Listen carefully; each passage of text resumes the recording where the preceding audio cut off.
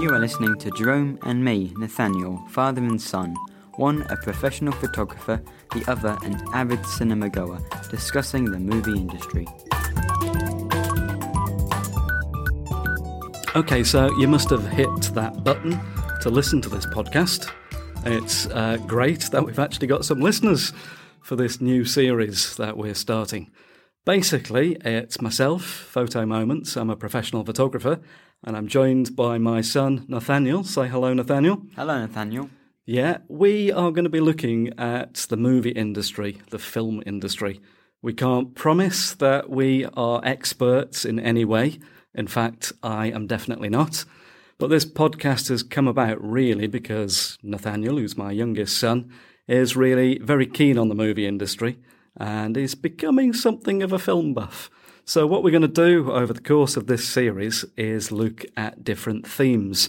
We're not necessarily going to look at one particular director or one particular actor, but we're going to look at themes, really, from the industry. So, Nathaniel, what have we chosen as the theme for this inaugural podcast? Well, by we've chosen, you mean you chose, and I didn't have an opinion on it, but it was visual storytelling. Visual storytelling, which I actually chose that off that long list of themes, cinema themes that you sent me. Anyway, I thought it would be rather good for people to get to know us. So I've prepared a rapid fire question session. Yes, that I'm going to fire these questions at Nathaniel. Right, Nathaniel, you've got no thinking time. And your answers have got to be really, really succinct. Yeah, I don't want you to even justify or explain your answers. I find that difficult. You've just got to go straight from the heart, straight from the gut feeling, okay? So these are really 10 rapid-fire questions of your preferences within the cinema industry. Okay, are you ready for this? Do you want to take a quick drink from your glass of water? I think that would be a wise decision. Excellent stuff. We've got no nibbles on the table. It's just nibbles. Glasses of water. Okay, are you ready for this? 10 questions starting now. Matt Damon or Tom Cruise? Tom Cruise. Judi Dench or Julie Walters? Judi Dench. Steven Spielberg or Christopher Nolan? Christopher Nolan. Music or lighting? Music. Yeah, I thought you'd say that. What's your preference, colour or black and white? Black and white. Really? Black and white. I'll ask you about that after. So it does. No. Are you Marvel or DC? Marvel. Factual or fictional? Both. You can't have both. It's got to be one or the other. Strict rules. Fictional. Fictional films. Okay. Okay. So CGI or real life actors? Real life actors. Excellent. Good stuff. Big screen cinema without nibbles or small screen TV with nibbles? Big screen cinema without nibbles. Oh, gosh, yeah. Okay. Popcorn, salted or toffee? Toffee. Toffee? Toffee? Oh, dear. I'll have a word with your dentist. Okay, I think we might have learned just a little bit more about Nathaniel there. Yes, I think I've learned one or two things as well. Black and white? Where did that come from? You don't watch black and white movies. No, but it's far more moody and interesting, and films have colour, but just because they have colour doesn't mean they're colourful. We've never sat through a black and white film together, though, have we? No, but I thought black and white has connotations of like grittiness and realism, and as I said, I prefer real-life actors to CGI, so that was my thought process behind that. Okay, fair enough. I can see that we will be sitting through a series of black and white films this autumn. Let's go back to some of the great directors, Hitchcock and the like. Okay. From that list that you gave me, I chose number 39 or whatever it was. A great long list. It was very long. It was a very long list. But I chose this theme of visual storytelling.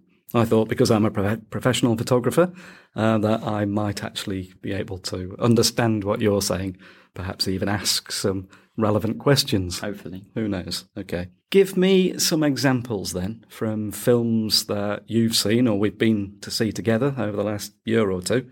Some good examples of what visual storytelling is. Well, firstly, I'd say the Bourne trilogy, because the main character in that, played by Matt Damon, Jason Bourne, hardly speaks in the second of the three films, in the second film and the third film. He just walks around and does loads of things, but it's really quite obvious what he's up to and what his goals are. and there's a lot of action, so that requires visual storytelling because you can't explain an action scene, you just watch it happen. I mean, another good example of visual storytelling would be Christopher Nolan's Dunkirk, which we saw last year. I think that it doesn't have enough story in it, but what's actually in the film is very good, and there's very little dialogue in that as well, but that's still a good film. So that is a film of great sweeping vistas and great panoramas, Big isn't scale. it? Actually, very little dialogue, like you say. Indeed. Give me something more then of the visual elements that add to a story. Well, definitely colour or lack of it. How does that apply to Dunkirk? Well, it's very grey, and although it's right by the sea, I mean, so you'd think it'd be quite blue, but it's not. So it's just grey like an old war film would be, and it's essentially trying to be a war film, like Saving Private Ryan, and that's another one by the beach, by the sea, and it was just grey, showing how the soldiers there don't have any hope. And so I suppose when they get over to the other side of the English Channel... he knows his history. Yeah, well, I chose history. I suppose there's more colour there. Yeah, it's just grey because they don't see a way out, and it's visual storytelling because they don't talk about how there's no hope, but you just see their expressions and... See, I was going to ask, so you mentioned expressions there, so visual storytelling isn't just about the large panoramas, the sort of wide-angle shots. Surely visual storytelling is also the expressions on people's faces. So Dunkirk, I feel Dunkirk is more about the sort of... I agree. The big wide-angle shots, yeah. Mm-hmm. So give me some examples of films where it's actually the expressions on the faces of the actors that are helping to tell the story rather than the setting of the actors. Well, I suppose Tinker Tailor Soldier Spy and Darkest Hour, because they're kind of... Well, Tinker Tailor Soldier Spy is a spy espionage kind of film, and you see, the expressions on people's faces, whether they're the mole that's in the, I think it's the circus, that's the kind of government building. You don't know which one it is. And there's little dialogue in that as well. And you have to rely on the subtlety of expressions and movements and how they say things and things that are kind of obscured in the distance. And what was the other film I said? So you mean there might actually be hints within the scene that you're watching of how the story is going to unfold? Yeah, I agree with that. So in that rapid-fire question session that we began with, I'm still shocked that you said black and white, not colour. Yeah. Does using monochrome, black and white, does that add to a story or detract from the story? Because actually there's less being projected if you think about it. No colour is being projected. There's actually less on screen. Does using monochrome add or detract from the storytelling of the film? Well, perhaps because there's no colour, you can't do certain things with the lighting and cinematography, so you have to rely on other elements of visual storytelling to tell a story. And there was far less technology back then, so you had to rely on, what the actors do and what you can see, as opposed to music or that sort of thing, and special effects, because there weren't any back then. So you have to have an actor That's not exactly true, though, is it? So King Kong, Godzilla, all of these great sort of Japanese monster films and the like, from the 1920s, 1930s onwards, they were special effects, weren't they? You could say that, yeah.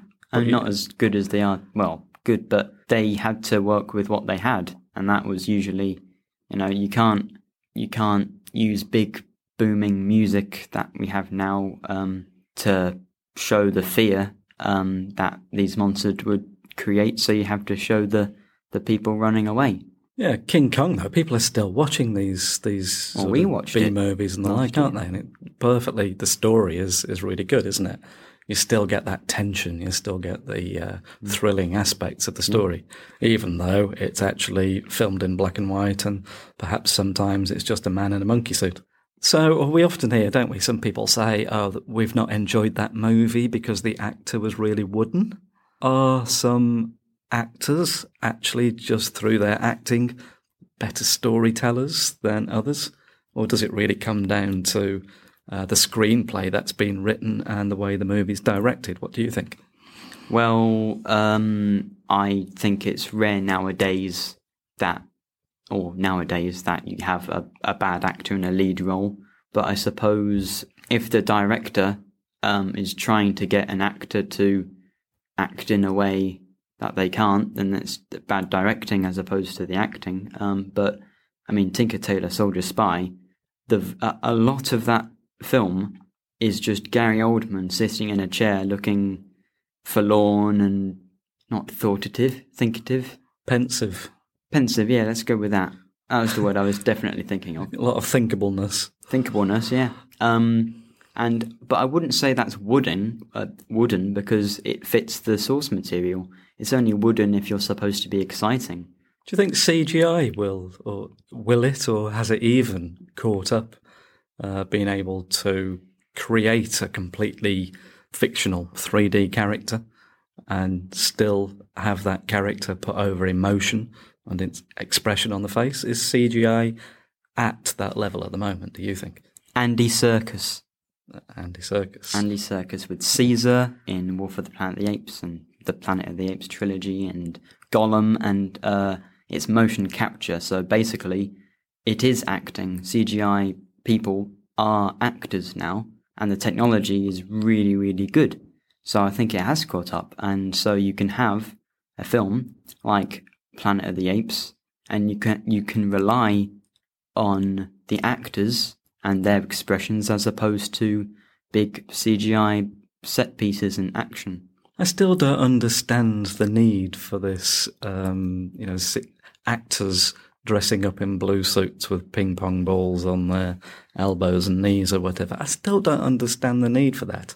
If CGI can cover that framework then with fur or with realistic skin or whatever, why do we still need a man or a woman to dress up in that suit? Well, otherwise you don't have anything to work off of. Andy Serkis would have done, 20 years ago, he would have done the voiceover for Caesar, the ape.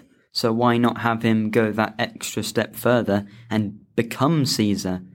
And I think, prosthetics are very good now, but I think you can get more expression from CGI than you can putting a mask over someone's face. I still like the 1970s Planet of the Apes, though, which was, rubber masks over people's faces. Yeah. No spoilers, of course. They weren't real monkeys. No. There we go, yeah. Real people. Real people. Now, I like lighting in a film.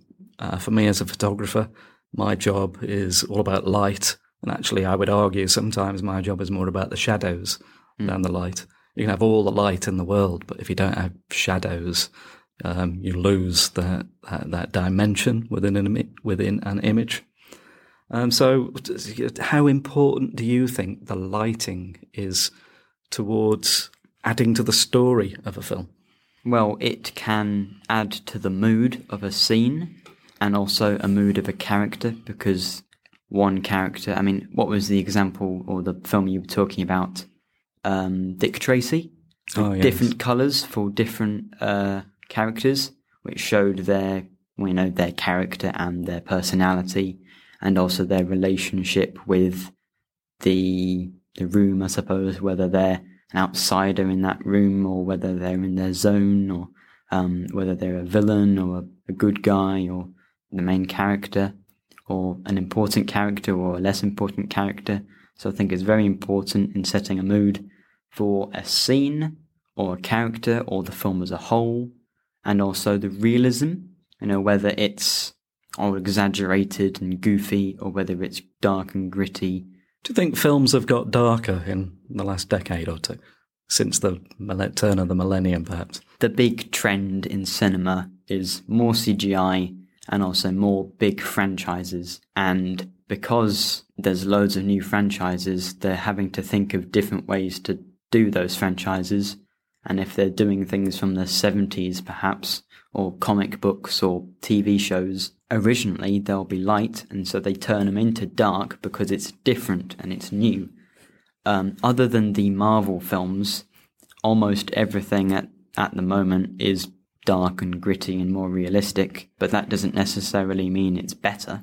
Yeah, that's a good point. Because can you have too much oppression within a film? Definitely. I mean, the DC films, they're just so boring and dark and miserable. And, there's a joke that the cinematographer is called Graham Brown. It's all grey and brown. There's no colour at all, and you can't enjoy it, which you should enjoy a comic book film. Give me some names then. Give me some names of directors or screenwriters or actors that you think are particularly good at this whole visual storytelling element of a film. Well, Paul Greengrass, perhaps, directed the second two Bourne films, and Captain Phillips, which is very good. And, there's a lot of tense, long, drawn-out scenes in that, so you need visual storytelling there, because you can't always have a scene dialogue all the way throughout. I suppose Steven Spielberg is another good one, with Saving Private Ryan.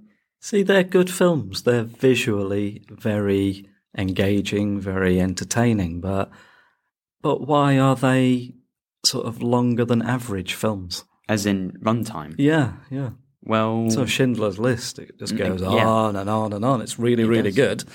Black and white, excellent lighting, good cinematography, the way the scenes are put together. But just goes on for perhaps an hour longer than maybe it could. Does that mean to say that the films that are best visually in their storytelling, because they perhaps lack dialogue more than other films, does visual storytelling take longer than good storytelling with good dialogue? I would say so, because you could lazily, give a backstory in 1 minute with dialogue, or you could show it. And if it's a long backstory or long scene, you'd have to show it through, visually, like the Shawshank Redemption. Spoiler alert for the middle of the Shawshank Redemption. Spoiler alert. We ought to have some sort of special sounds that we ding if there's going to be a spoiler. Ding! There we go, We've got it. I can't remember the name of the character, but one of the institutionalized older inmates gets out, and rather than some character saying, "Oh, remember that person that went out of the prison and then commit suicide because they couldn't deal with being out of the prison," instead they show it in a 5-minute scene, and you get a far more impact from that than just hearing about it, because you see the struggle. Yeah. So here's a question that's just come to mind. Subtitles. Yes. Or not just subtitles of people's dialogue. So if someone's talking in a foreign language, they put the subtitles on. I can fully understand that. But often in films, you get chapter markers, scene markers where... like the location. Yeah. So you get a bit of information appearing in text on the screen, telling you something that has already happened that you need to know about, or the location, if there's been a change of location. Is that laziness in terms of visual storytelling? Well, Captain America Civil War is a superhero film, and it was the first Marvel film to use location titles.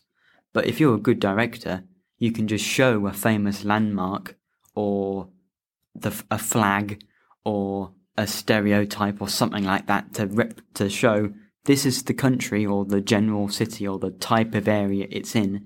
You don't need a title card. Is that always the case, though? Perhaps not. So you're watching a film and suddenly the scene changes to Paris.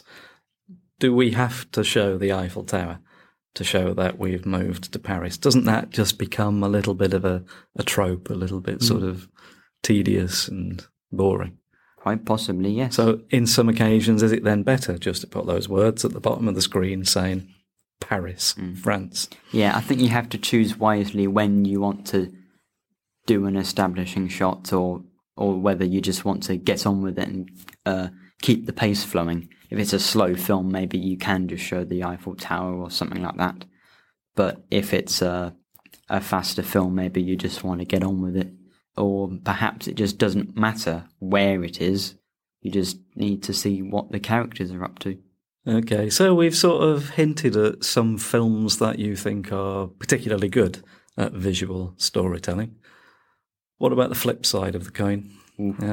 Give me some idea of films you've seen that are pretty pants when it comes to visual storytelling, just lazy, perhaps. Well, that's far more difficult because is it more some films are good enough to be confident enough to do visual storytelling, or is it just that films that aren't as good don't bother with it, and perhaps that's why it's more difficult to pick out a certain one? Because I think it's more things like title cards, they're lazy with it, and they don't do it properly because, it's more, it's something that they've put on in place of visual storytelling, which is bad because I think it's better to show rather than to tell. So it's unlikely to have an example of that's bad. It's just either they should have done it properly. So visual storytelling isn't always directly proportional to the budget of a film. Would you agree? Yeah, I suppose, because Dunkirk, big budget, famous director, famous actors, visual storytelling. But then a film that doesn't have a big budget might also want to do visual storytelling because, I'm thinking of Blair Witch Project. Definitely. Very small budget for a film that achieved cult status. Exactly. But actually, almost all of the film is really good, strong visual storytelling. Yeah. And that's not even with like a proper camera, it's found footage as well. Yeah. So, yeah. Oh, no, you just mentioned the word camera there. You've got this, you always have this bee in your bonnet about shaky cam. So tell me your thoughts on shaky cam and how shaky cam is used to visually add to the story of a film. Well, basically, if you don't know what shaky cam, it's basically where you can't see what's going on because the cinematographer or the person holding the camera has had too much to drink and it's just waving the camera around willy-nilly. But shaky cam isn't always a bad thing. It's not like shaky cam is bad. It's shaky cam is a technique, and it's used well in the Bourne films, for example, because it fits the source material, and also the people editing it and the cameraman know where to point it and know that because it's shaky cam, they need to do good editing to show you what's going on. But people didn't realise that, so they just decided those films were successful. Let's do that, but they didn't actually know how to execute it. So shaky cam, just thinking of the sort of scenes within the Bourne trilogy, shaky cam is used, so it's a camera that's not on a tripod. It's on a cinematographer's shoulder or on some sort of apparatus attached, to the chest or something. Yeah. And is shaky cam used in sort of high action scenes where there's a lot of intimacy between the actors and the film crew in that particular scene. So it's not sort of standing back at a distance and zooming in, is it? It's the cinematographer's actually there within the action. So the tripod would get in the way. Is that right? Yeah, I think that's true. I've also seen a video by The Closer Look on YouTube using 28 Days Later as an example of good shaky cam, where when they show the humans running away from the zombies, it's basically normal camera work. But when they show the zombies, that it's not zombies, they have a rage virus, and so they're so angry that they're zombies. So that's all shaky to show the intensity and of the anger that these zombies have for the humans. I see. So I think we've sort of dipped in and out, haven't we, of visual storytelling over the last 20 minutes or so. What do you think, listener? Are we hitting the right note here? Do you disagree with anything we've said? Do you want to just praise us to the hilt? We like to get some nice positive comments, of course. Yes, please. So wherever you've come across this podcast, whether it's on the social media, on a website, or wherever you've come across it, perhaps you'd leave us a comment.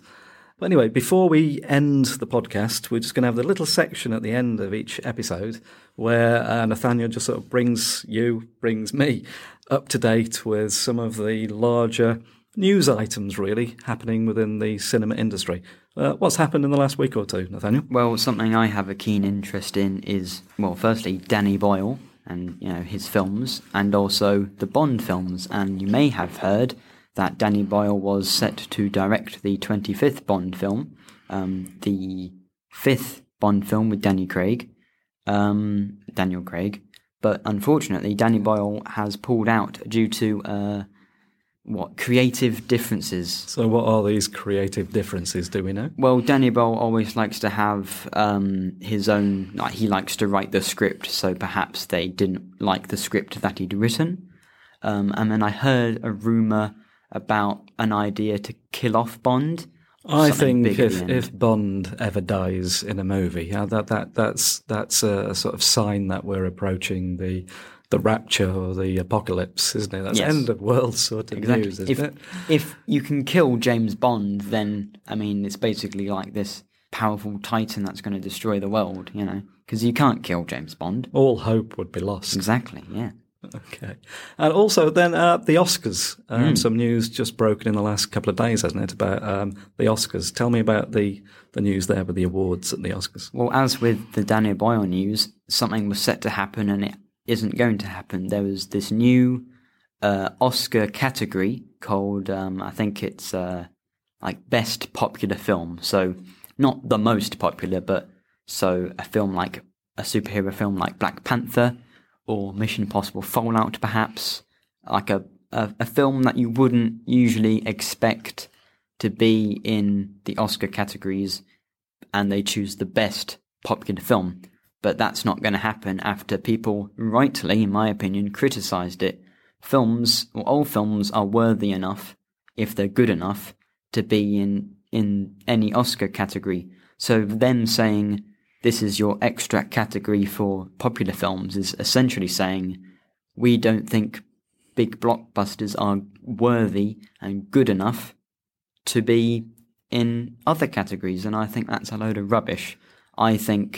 If I think Mission Impossible Fallout is the best film of the year, it deserves to win Best Picture. It doesn't mean, there's nothing stopping a film from being in another category. But there's best popular film or most popular film, there's a popular film category. Yeah. That is so subjective, exactly. It? Wasn't this award only ever going to be a runners-up prize? Exactly, yeah. I definitely agree, because unless the best popular film wins the best picture Oscar as well, then it's basically saying, just trying to, what it's done is shown that the people who do the Oscars are separate from your average moviegoer that enjoys a blockbuster film. They're saying that blockbusters are inferior. So you're not sad to see it go? I am very happy to see it go, because I disagree with the thought process behind having that. If you were going to add a category to the Oscars, is there something you would add? A new award, the Nathaniel Award for whatever? What would you choose? Is there something missing from the awards? The diversity of the awards? I'm not too sure. Because there is a wide range. They have best foreign documentary nowadays, so they have a category for most things. I don't know whether there is one for lighting, so I suppose I'll add that one on your behalf. Cinematography, isn't it, I suppose? But then you argue that they were different. I think cinematography is different from lighting, and perhaps that may be a subject for a future episode. Yeah. Well thought out there, yes. Well, actually, yeah, we ought to be saying cheerio to any listeners that are left. Okay, so thanks for listening into this. We've enjoyed your company. We've enjoyed exploring around the table here in my little Photo Moment studio this subject of visual storytelling. We've got dozens and dozens of themes that we can possibly look at in future episodes.